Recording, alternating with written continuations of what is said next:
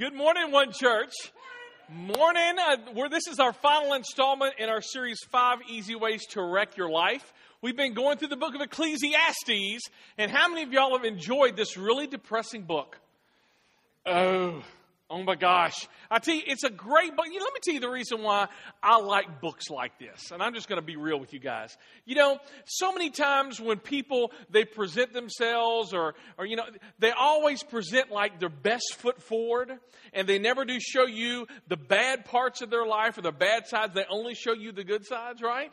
Well, the cool thing about this is the Bible was written by over 40 different authors, but behind all of those 40 different authors, it's actually the person who wrote it was God. And the cool thing about this is that God allows you to see everybody's warts and all. I love that, and that's what we get when we read Ecclesiastes, written by the wisest guy who ever lived. His name was Solomon. Exactly right. Now, let me tell you, this is cool. Solomon, his name literally means peace. In fact, for some of you, you know the Hebrew word peace is shalom. Everybody say shalom. Now, if you're in the southern part of Israel, it's shalom y'all. Okay, I'm just saying. But anyway, that wasn't in my notes. I apologize. But, in fact, that's how you greet people in Israel. It's shalom. And basically what it is, it means peace. Now, the cool thing about Solomon is while he was reigning in Israel, Israel was in its heyday. They weren't at war with anybody. They were always at war with somebody. But during Solomon's reign, in fact, his name means peace, they experienced peace. They were living at the top of their game. They were the richest nation in that area at that time, and they kind of had it all together because Solomon at the time had it all together. But soon his life fell wretchedly apart, and he wrecked his life.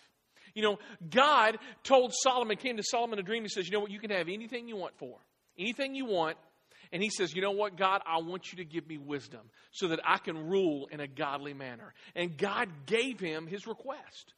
Now, in fact, in Solomon's heyday, when Solomon was on his game, he wrote books like Song of Solomon. How many of y'all read through the book of Song of Solomon?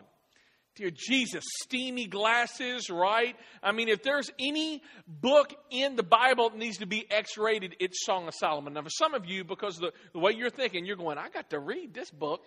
All right? You need to read the Bible. I'm telling you, totally. All right? And it's about the love story between a man and a woman. And there's nothing X-rated about it.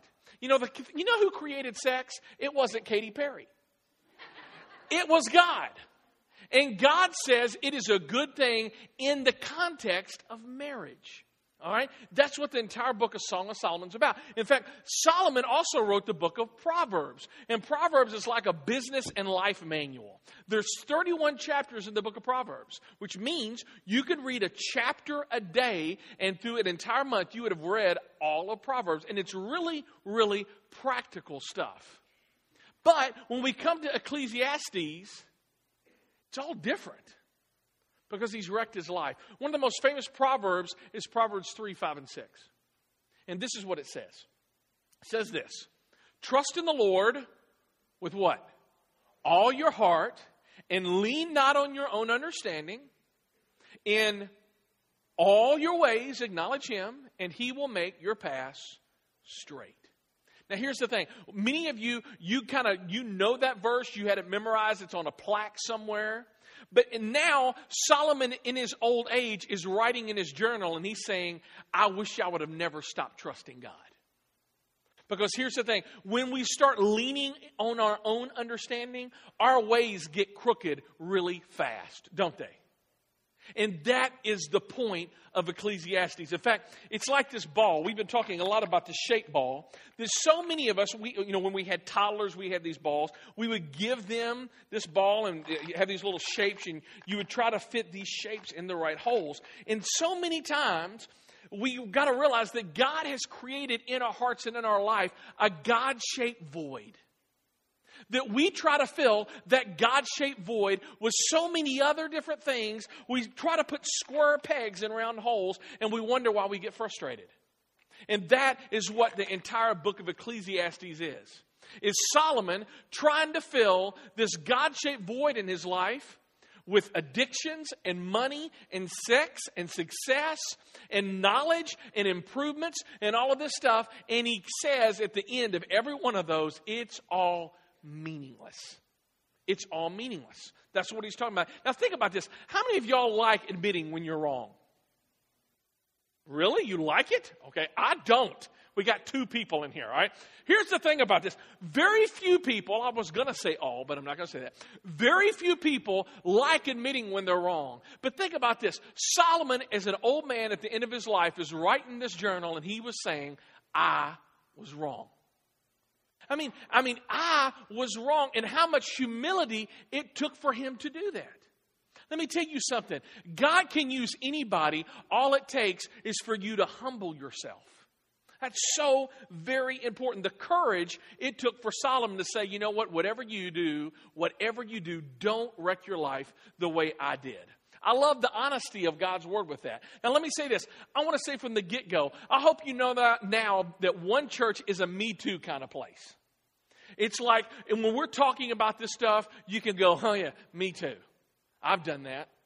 I've wrecked this. I've wrecked that. None of us in here are perfect. In fact, if you're perfect, you're in the wrong place. All right? You need to go to the denial center because none of us are perfect. Let me tell you, before I came up on stage, I was afraid I was going to be late teaching. There was this little boy who came to me and says, you know what? I want to get saved. So I sat down and we kind of read through the Bible. And one of the verses I took him to that, again, this is not my notes, but you need to hear this, is Romans 3:23 that says this, for all have sinned and fallen short of God's glorious standard. None of us are perfect. So the reason why I think that's so important is if you come in here thinking, you know what, that they got all of their stuff together, then you're in the wrong place because this is a Me Too kind of place. All of us are in need of God's grace. All of us are in need of God's mercy. And if you've wrecked your life, I got a verse for you. Joel chapter 2, verse 25. Great verse. I discovered this about 4 or 5 years ago. And this is, listen to what the Lord says. The Lord says, I will what? Give you back. Everybody say give you back.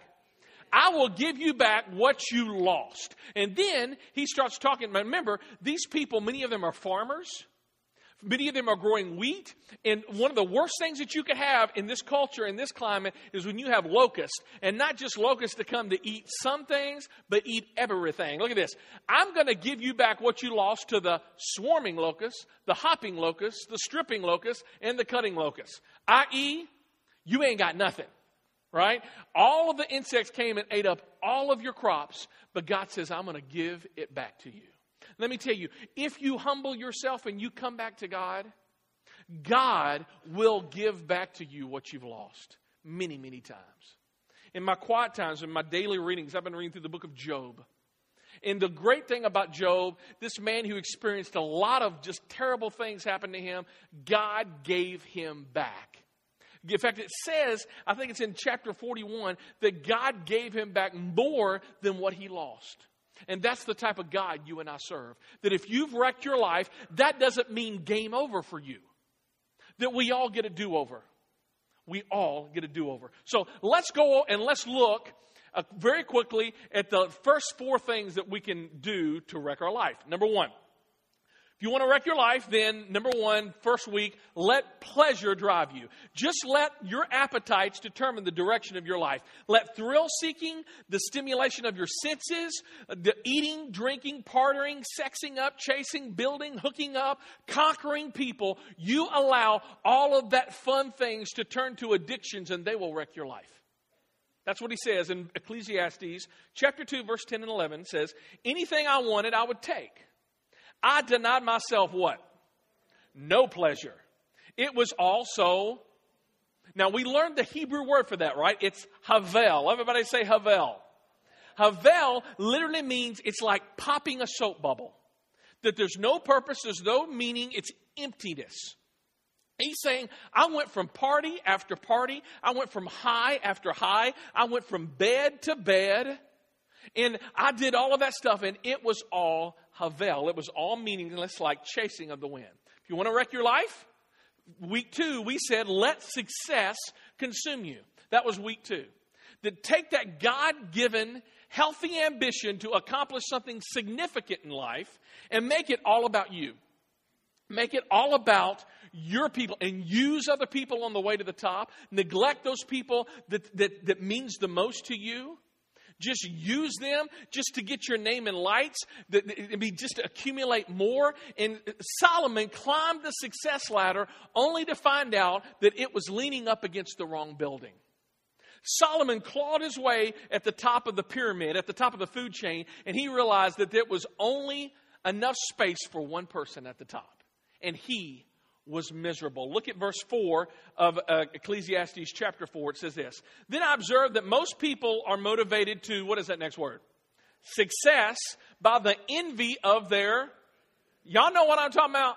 How many of y'all, you got some Smiths, Joneses, Johnsons you trying to compete with, right? I mean, they got the new car and now your Ford Pinto don't look that good. Just to give you, it didn't look that good before they bought their new car, right? Just saying.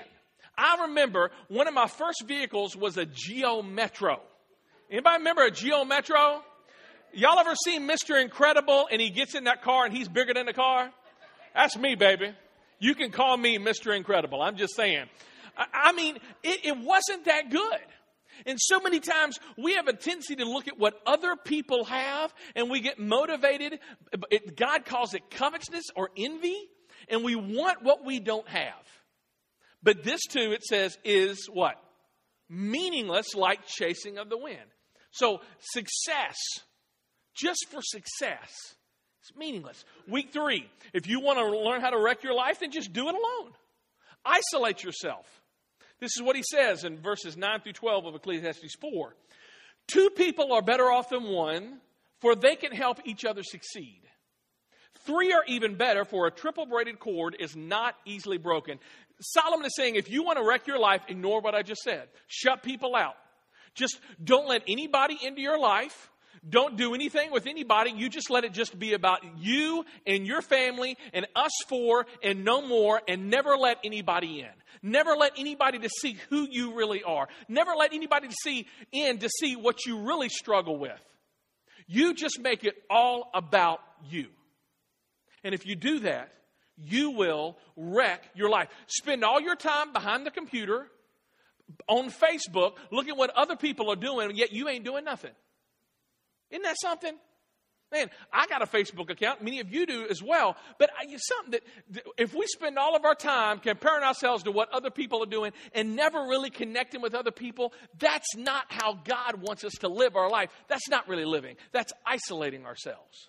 That's what he's saying. So week 4, this was last week. If you want to wreck your life, make money your goal. Make money your God, your little g. He says this, Ecclesiastes 5:10, those who, what's that next word? Love money. And we talked about how many of us, we think that money is the root of all evil, and it's not. What's the root of all evil is the love of money. See, there's nothing wrong with money. And we talked about that last week. In fact, we asked everybody to raise your hands. I'm asking, how many of y'all want more money? Right? If you didn't raise your hand, you lied in church. I'm just saying. All right? But here's the thing. Money will never, you'll never have enough if you love it. How absurd to think that wealth brings true happiness. It doesn't. We learned last week that the more you got, the more you worry. Worry about losing it. Worry about it rusting out. And see, really, the issue really isn't about money. It's the issue is who you're going to love and who you're going to worship.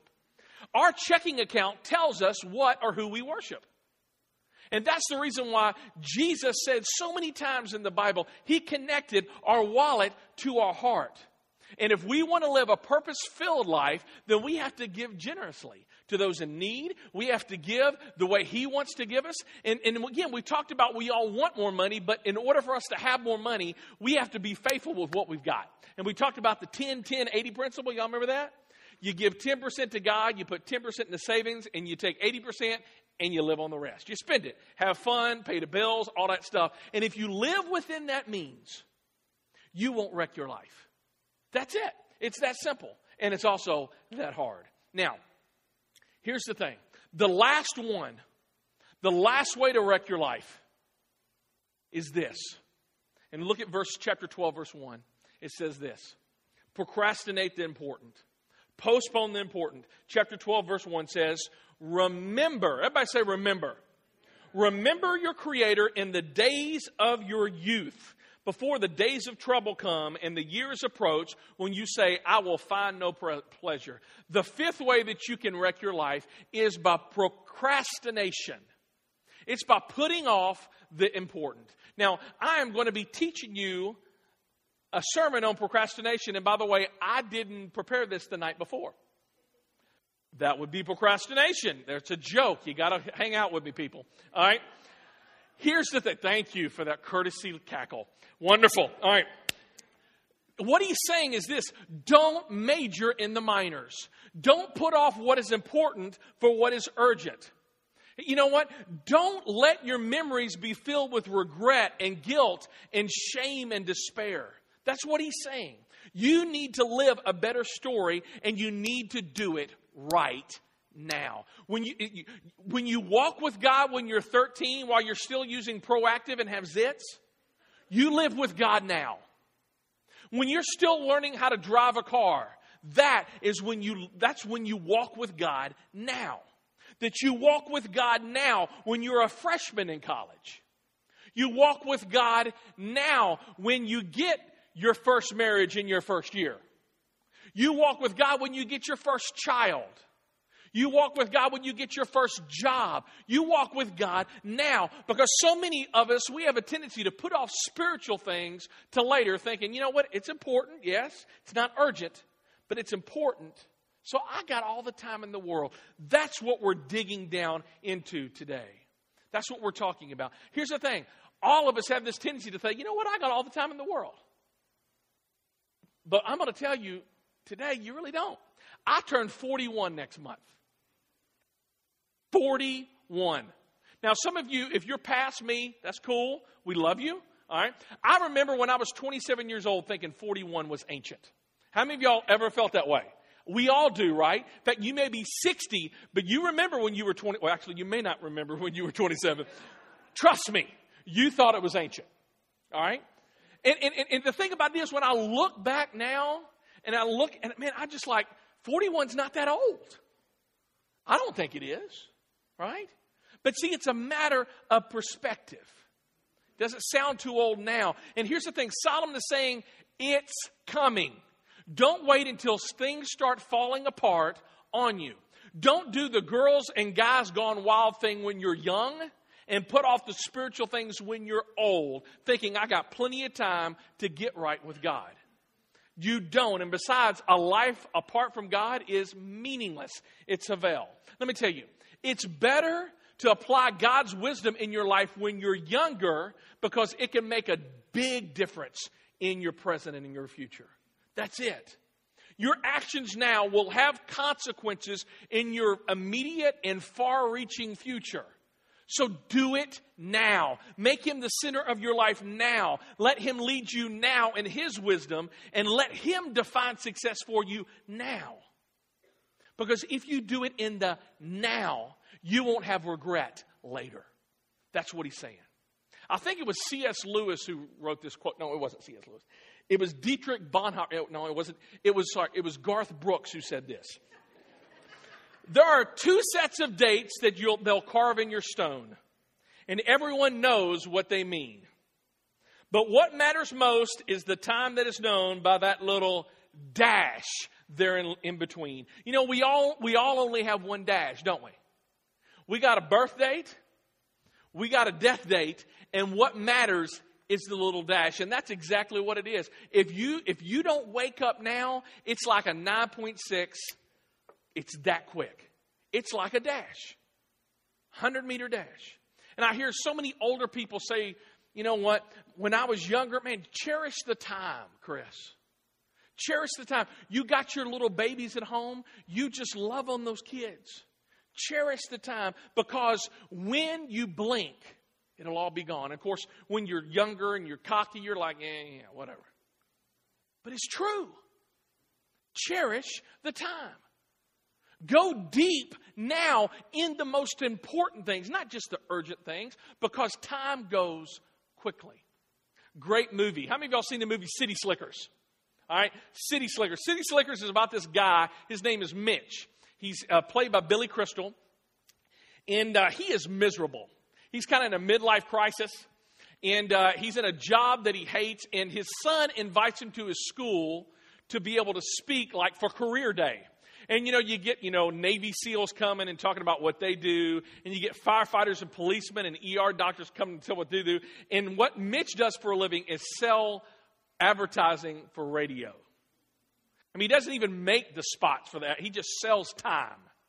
And he's trying to explain this, and then he gets flabbergasted, and just at the end, he starts going on this rant. Let's watch it. Value this time in your life, kids.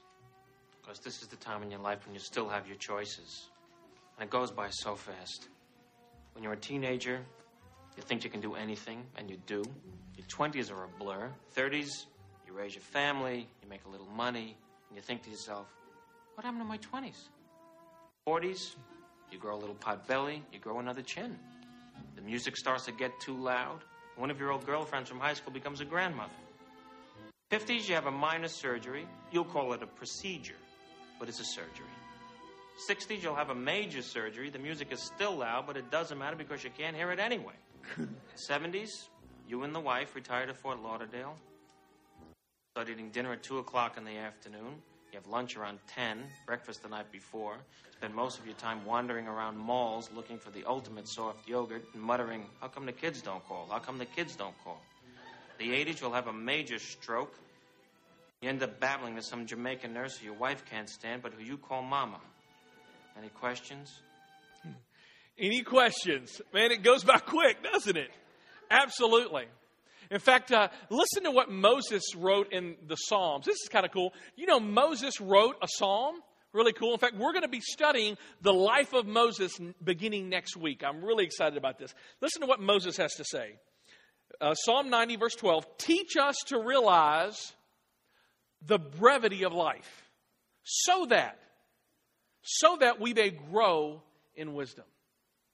You know what? If we just stop and realize just how short our life really is, then we would spend more time trusting in God and putting our faith in God and relying on His wisdom, on His knowledge. That's what he's saying. Without God's wisdom, we're never, ever going to live the life that God really wants us to live. We're going to settle for second best. So Solomon says, get it right now before you get old. Now look at back to Ecclesiastes 12:2. It says this.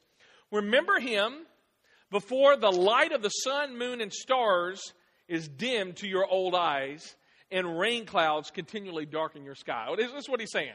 There's a day coming when things won't be as bright for you as they are now. Now, for some of you who are older, a couple nights ago, we were over at some friend's house, and we got finished watching a movie. And as we got finished watching the movie, we took out the movie, and somebody asked, hey, when did that movie come out? And they gave the DVD case to my wife. And my wife was trying to see the date. And I hope she's not in here right now. Anyway, and but I mean, it was difficult to see. And then the other two people, they couldn't see it, so I got it. And of course, I just read it right up, because that's just how, come on now. Here's the thing. This is what, it's like this. My dad's this way. He's like 68 years old, and it could be like in the middle of the daytime, but he has to turn on the light in order to be able to see. All right, because he has a hard time seeing. That's what he's talking about. When you get older, your eyesight will go, right?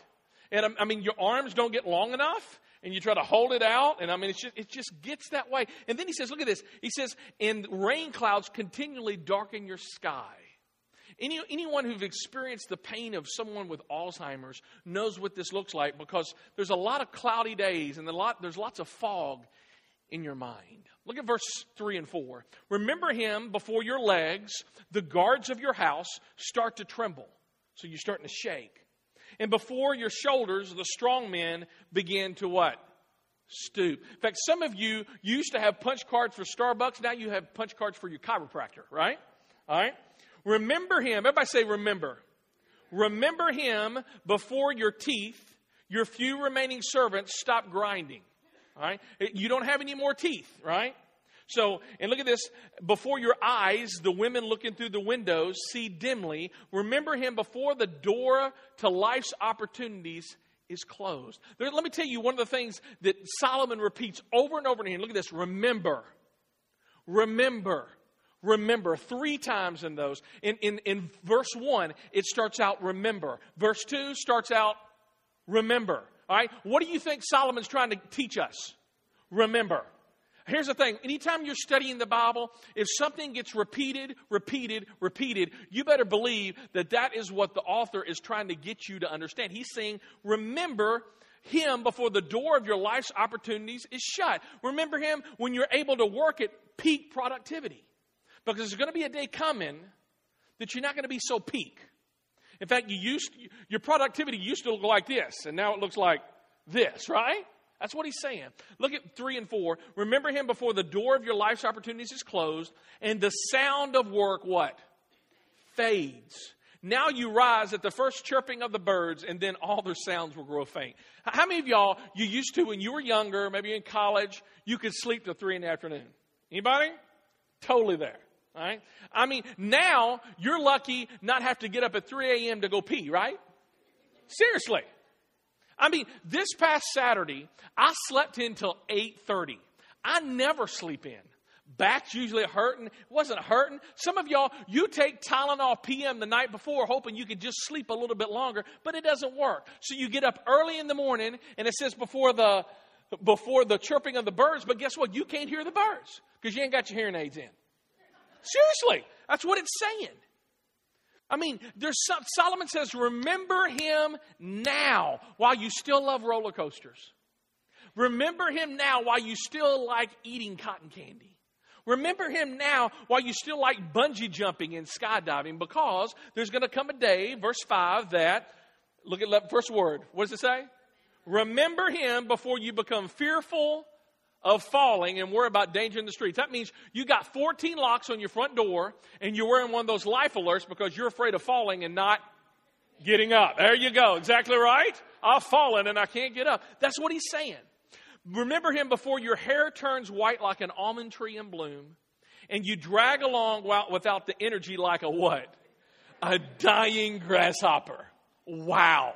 Thanks for coming to One Church, right? And look at this. And the caperberry no longer inspires sexual desire. Now, I don't know what a caperberry is. I think it's kind of like Cialis or Viagra. I don't know. Something like that. No, seriously. A caperberry is an aphrodisiac. All right?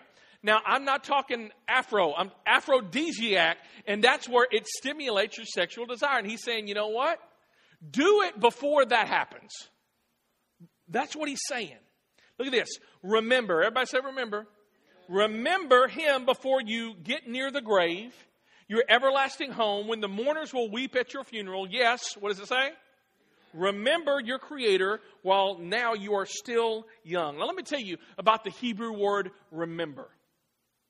It's used so much in this, so we need to really dig down deep in this. It means so much more than just don't forget. In fact, the Hebrew word remember, it's not just about memories. In fact, it's not really even talking about memories. Solomon uses this word, remember. The Hebrew word is zekor. Zekor, and it signifies commitment and involvement. It signifies to act decisively, to get into the throes of something. That's what remember is. That's what he's saying. He's saying you need to start your spiritual journey now before you get old. Stop procrastinating. In fact, procrastinating is the exact opposite of this word, Hebrew word zekor, means remember. Don't stop. I mean, you need to get into the game now, because if you don't, the game may be over or the music may stop. Let me tell you a little bit about this. Last October, my wife and I went on a cruise. All right. And it was fun. My parents, for our Christmas present the year before, got us a cruise. In 30 minutes into the cruise, my wife broke her toe. And so she kind of had a miserable time, and I promised her a do-over. So I gave her a do-over. We went on a cruise last year. And the first night, Monday night, after we got finished, she wants to go dancing. Now, I don't dance, all right? There's a reason why I don't dance, because the way I dance, it looks like this. It's a very unattractive thing. I call that the white man's overbite. True? It's not pretty. But my wife says, let's dance. And I'm like, I don't know these people. And I'm kind of hemming and hawing. And okay, so we're sitting there watching dance, and I'm kind of getting my inner courage, and all right, so I'm getting ready to, okay, let's go dance, and the music stops. And the band leaves, and that's it. See, here's the thing.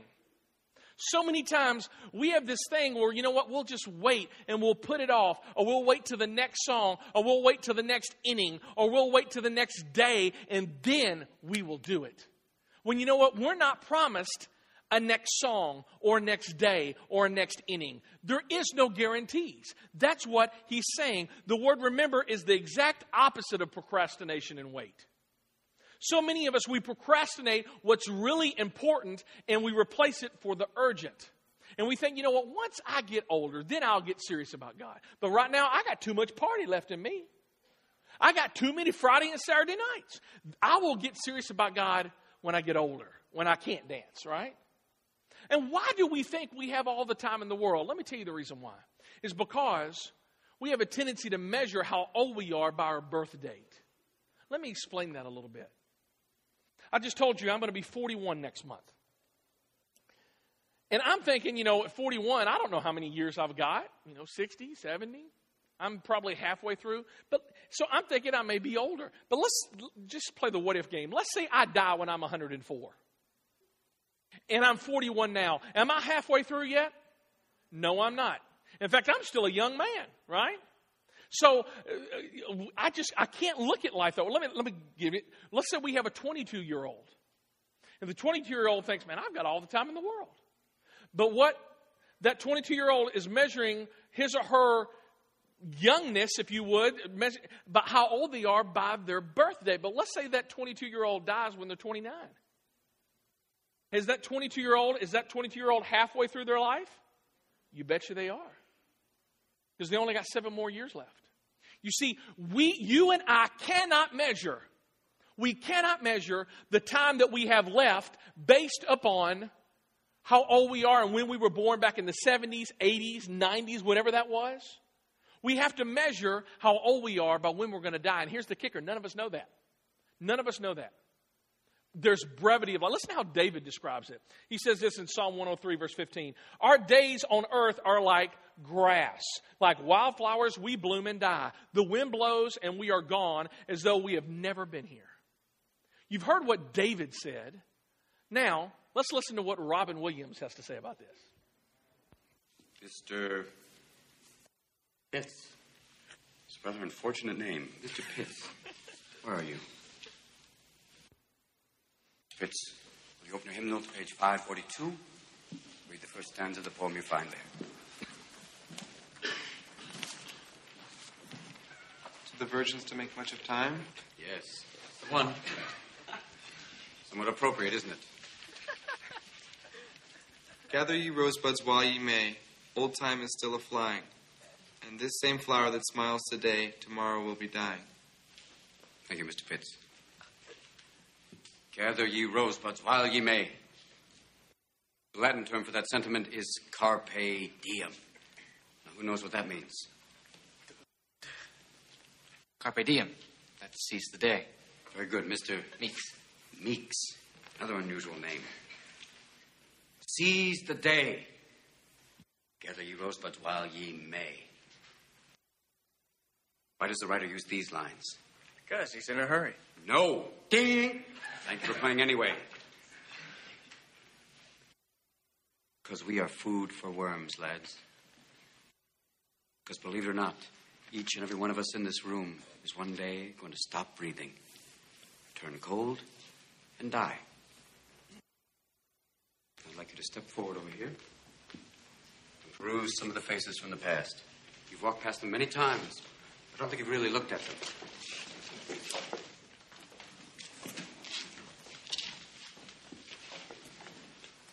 They're not that different from you, are they? Same haircuts, full of hormones, just like you. Invincible, just like you feel. The world is their oyster. They believe they're destined for great things, just like many of you. Their eyes are full of hope, just like you. They wait until it was too late to make from their lives even one iota of what they were capable, Because you see, gentlemen, these boys are now fertilizing daffodils. If you listen real close, you can hear them whisper their legacy to you. Go on, lean in. Listen. Hear it?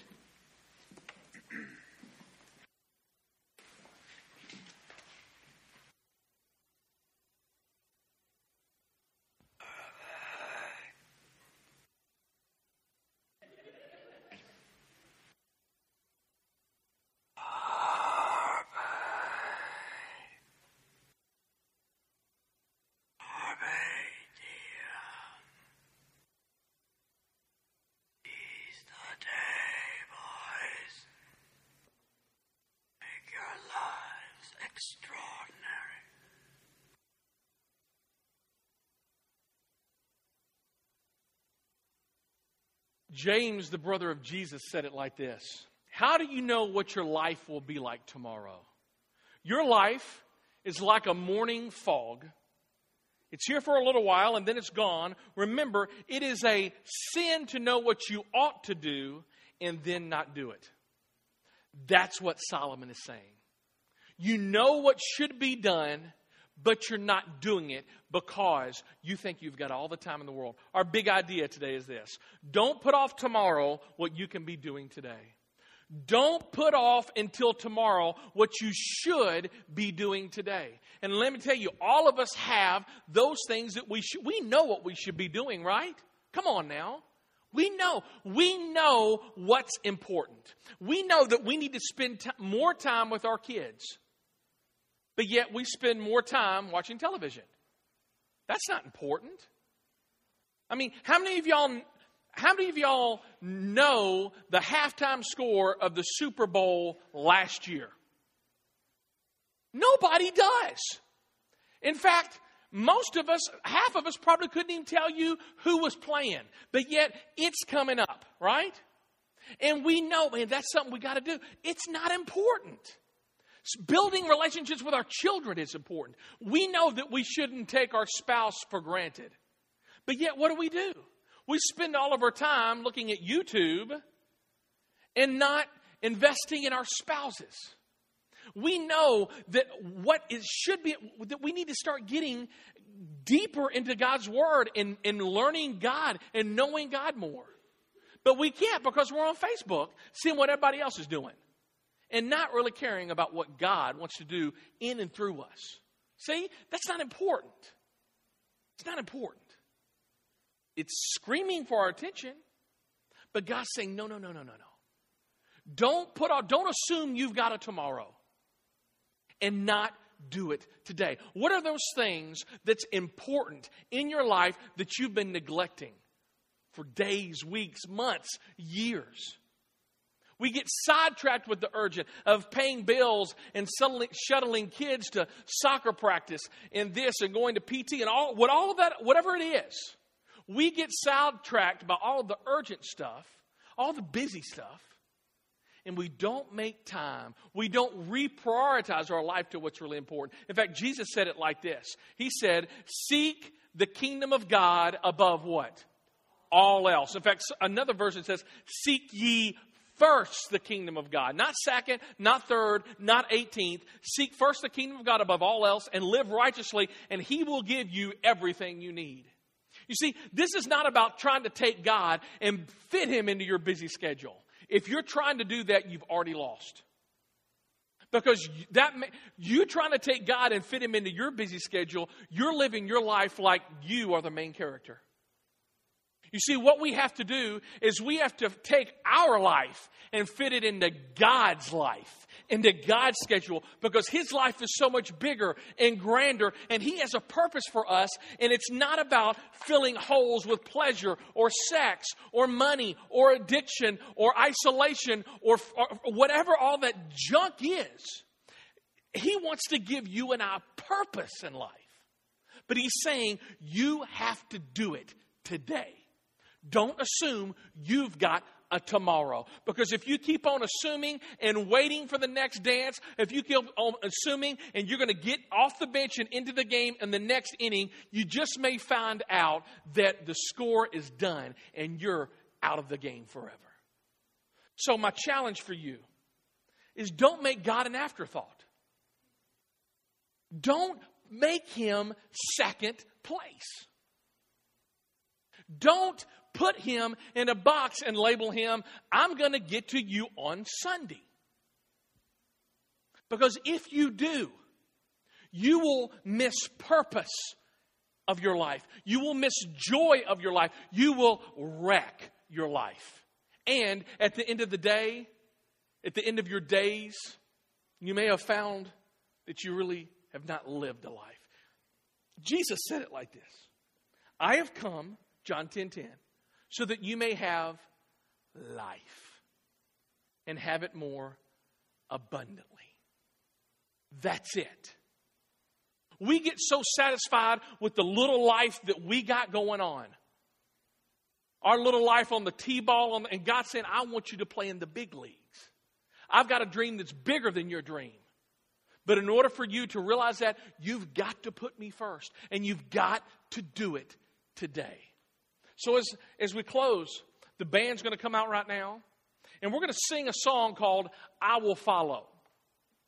And you know what? It's a great song. It's a great tune with great words. But all of it, if all it is just coming out of your mouth, then you're missing it. Because I want you, number one, if you don't really plan on following him, don't sing it. It may just be Josh up here singing. I'd rather one person sing this and mean it than have 600 people say, you know what, I'll go through the motions. Because if you're going through the motions, you're missing it. What is God calling you to follow him that may be difficult, that may be hard, that you've been postponing and procrastinating? And he's telling you right now, in the stillness and the smallness of this moment, now's the time. Now's the time to seize the life that I want you to live.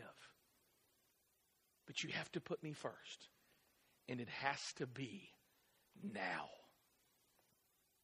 Dear God, Lord, I thank you so much, Lord, for the sense of urgency. Because so many of us, Lord, we put our life on autopilot. And we take for granted our spouse. We take for granted our children. We take for granted our jobs. We don't really live. Lord, I pray that you would awaken us from the stupor and the slumber that many of us are living right now. And Lord, that you would be able to sing. Allow us to sing this song. I will follow you no matter if you're calling me to go to some place that's going to call me to be uncomfortable. I'm willing to follow. That I'm willing to follow you if that means I got to stop what I'm doing today and reprioritize my life. I will do that. I will follow you now. Not tomorrow, not the next day. Today. It is about today. If we live life today, Jesus Christ, like to the fullest, then all of our todays will mean something. There will be a legacy for our children and our children's children. And we won't have a wrecked, busted up, wasted life. So today, we trust in the Lord with all of our hearts. We lean not on our own understanding. Lord, we acknowledge you as first. We follow you. In Jesus' name.